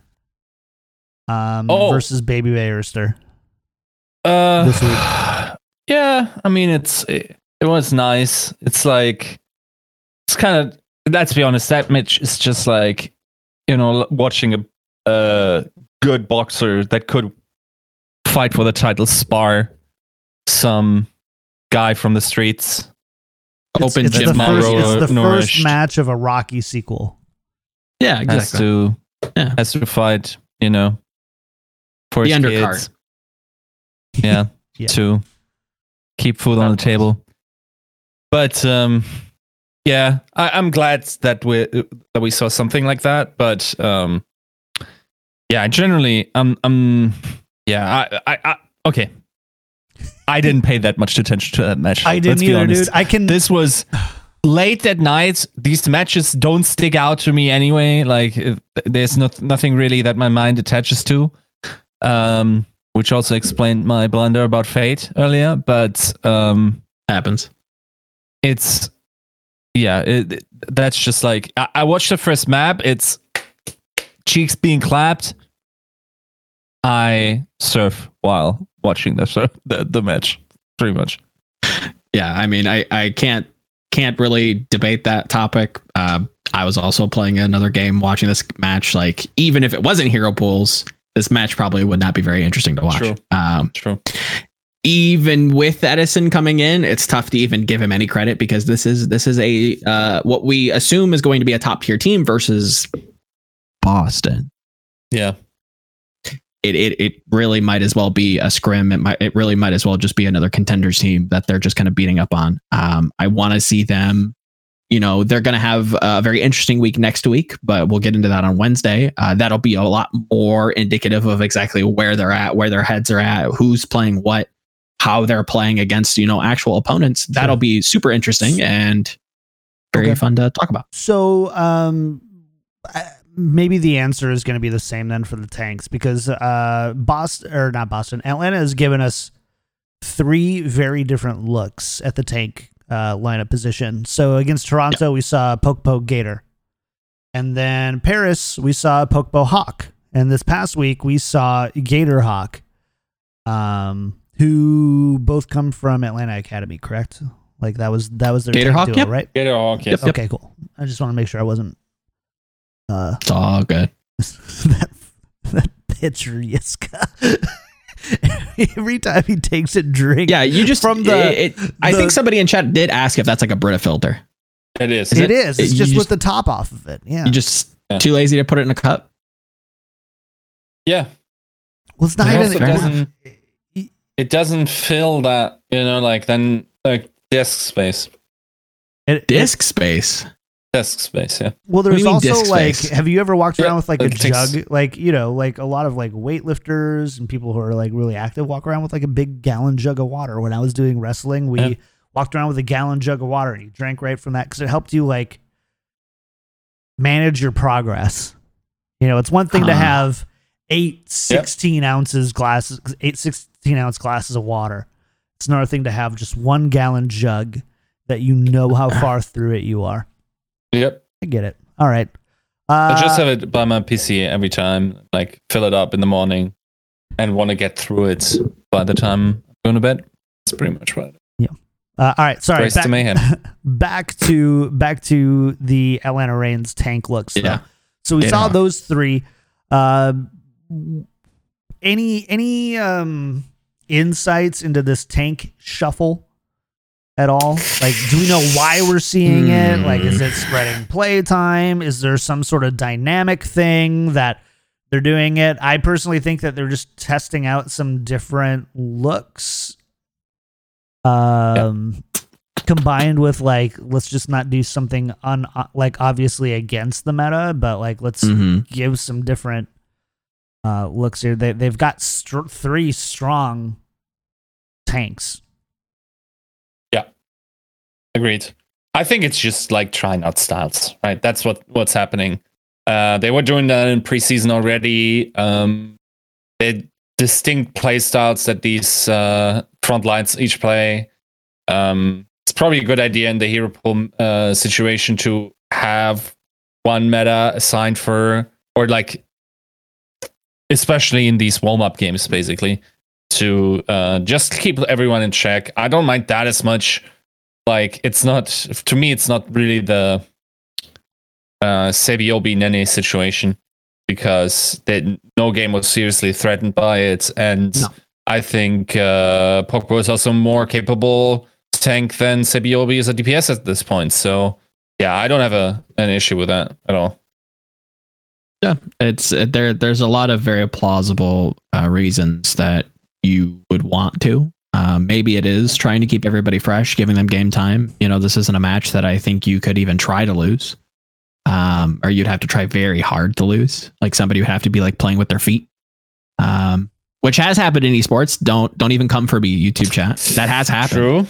Somebody has tried. Somebody has won and has played and won playing with their feet. So I think they would have disqualified for that. Wasn't it such a scandal or something like that? I don't think so, but maybe we're talking about 2 different things. Yeah, maybe. It could be that in this particular meta, Gator and Hawk have more synergy on the heroes that need to have synergy or want to have synergy. That's actually a really good point. Like, if you are adding the additional variable, right, of hero pools, familiarity is probably plays a lot. bonus. Definitely. Right? Like it shouldn't hurt you. Definitely. Yeah. No, not at all. Yeah. So it could be a mix of a lot of different things. It's tough to kind of give them one out. I don't know that there will be any very clear opinions or topics with hero pools at the moment, until we get like a vast number of sample sizes to kind of really figure out like and competitive teams.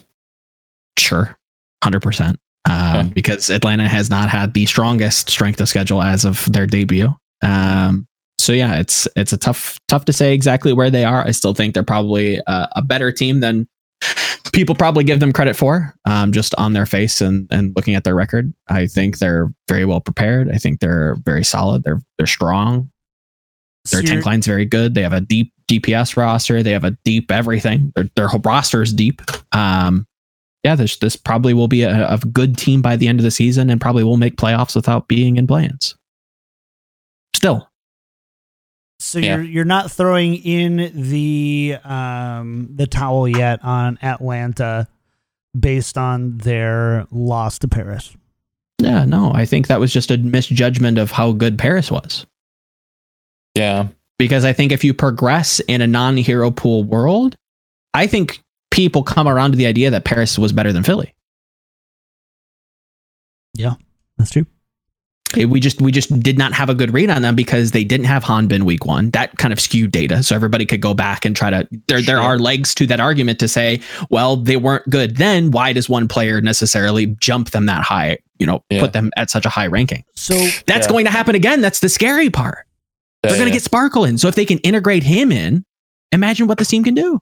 So Boston though. Okay. Boston really quick. They're trying to jam Orisa Sigma in this meta. They've been trying to jam it the whole time. Jam them cards. Why? Like, if you had to guess why they're trying to do this, is this a stylistic thing? Are they not confident in their diva? Do they think that this is their best chance of winning? Like, if you had to, I'm like, hey, I'm going to give you $100 if you try and give me your best answer to this. I think the answer is they kind of feel they gotta do something wacky at this point, right? Like, I don't think that's wacky though. I don't think that's like too far off. Really? No, not to be considered like cheese. I don't think. I think it still like plays within like a framework that people are pretty like used to. I don't see that their style looking completely and vastly different. Obviously, like certain picks can facilitate like a brand new style, but it doesn't seem like Sigma's that character. So I think there's less of an argument to be had that they're trying to cheese people or trying to do something like off meta. I think you could say that the bunker style was technically off meta, but even then that's up for debate. It was very clear that certain teams did think that bunker was better and certain teams thought dive was better. Tough to argue that as well. I think there are arguments on both sides. But in terms of Sigma, I think Mineral has come out at least at one of the press conferences and said that it felt like he was trying to point towards like some sort of frontline pressure, gives you an extra shield versus like the Soldier 76 comps. You have hard CC versus dive, so it's good into that, but it is very slow. I just don't see why D.Va couldn't do that as well. Like D.Va isn't great. It's good into dive, but it's not like fantastic. I just don't know that Sigma is that much better. D.Va is also very good at busting tanks and bursting shields and being very mobile. I think D.Va is probably just a better pick. I don't know. I'd have to chalk that up, the Sigma discussion, to just a bad read. Just like how they had a bad read on the DPS players, or not the DPS players, but the heroes that they were playing. I really didn't like the Mei Sombra. Florida, if I remember correctly, tried to run something very similar last year when they were really trying to look for some sort of win. They ran a lot of Mei Sombra, and it's just so slow. It's a strong engine, and what I mean by engine is when you build an EMP and you don't have Blizzard, it builds your Blizzard because EMP is such a strong team fight ultimate, right? So it engines into Snowball or Blizzard.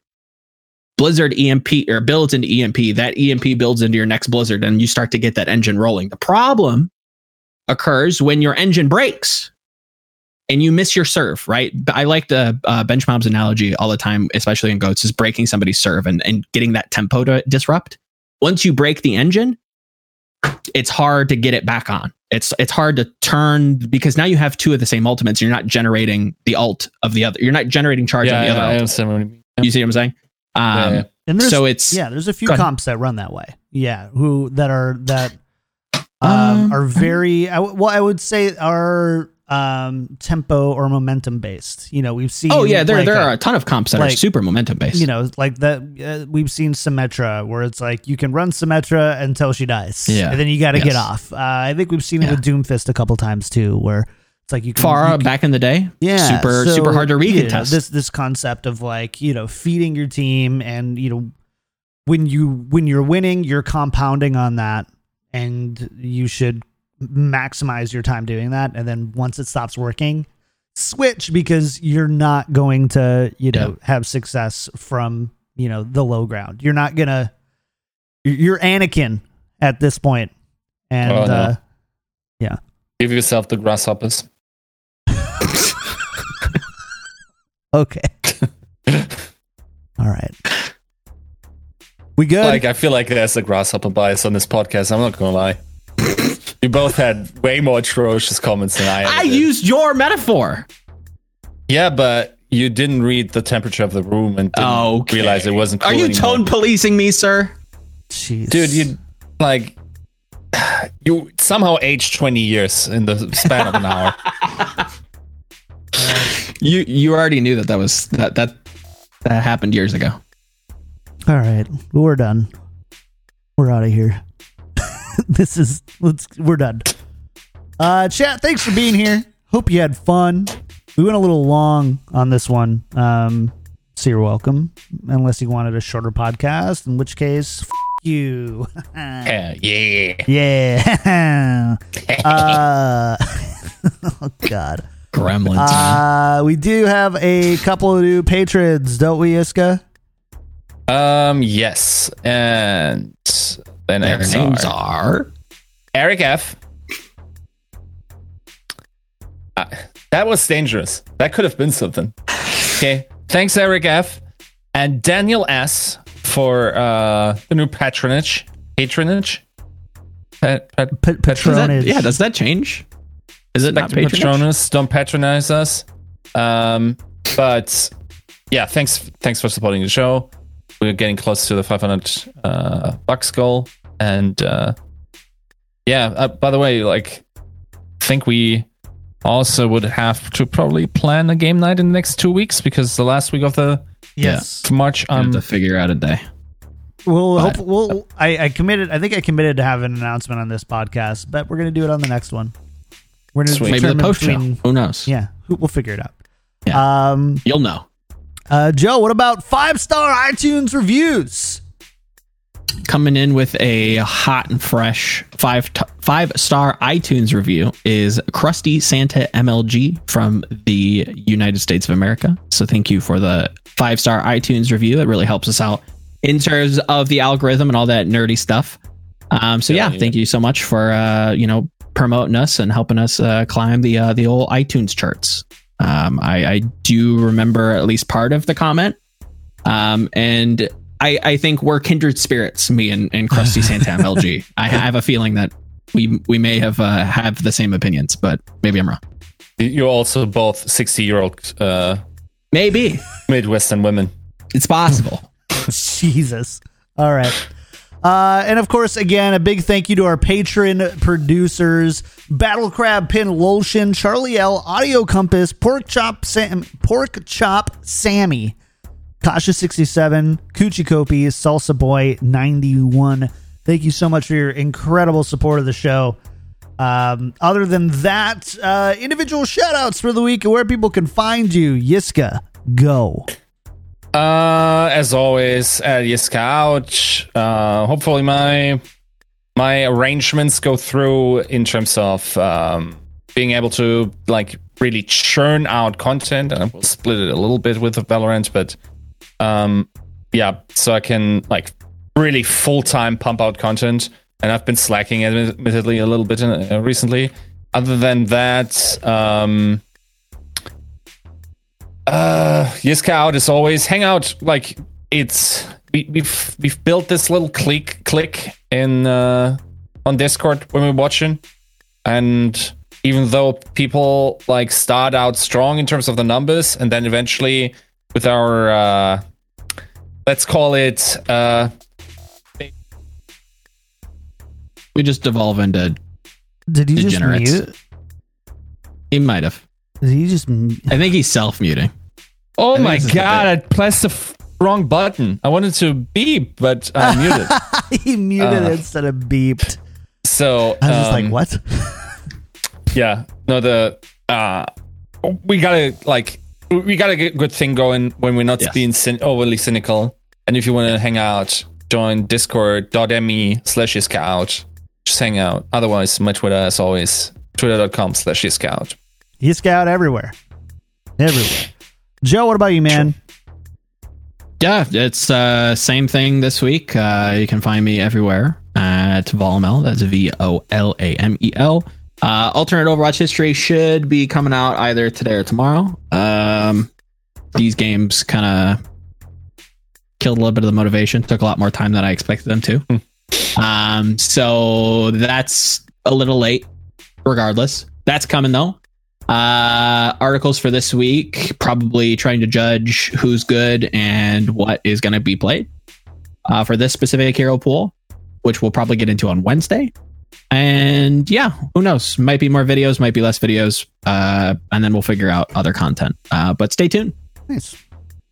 As for me, you can find me everywhere at Kick Tripod. No supplementary content coming out. I think we're going to break out our Hero Pools conversation, upload it separately on YouTube for people to delve into, delve further. And yeah, besides that, nothing big. Got a new job. Friday is my last day at my existing one, so I'm really excited about it. It's like a dream job for me. So more to come on that when I can talk more about it. Other than that, follow me everywhere at Kick Tripod, Twitch, YouTube, Twitter. That's also where the show is posted. YouTube.com/Kick Tripod, Twitch.tv/Kick Tripod. Other than that, we're out of here, chat. We'll see you on Wednesday for the Week 6 preview. Until then, stay frosty or something. I don't know. Stay frosty.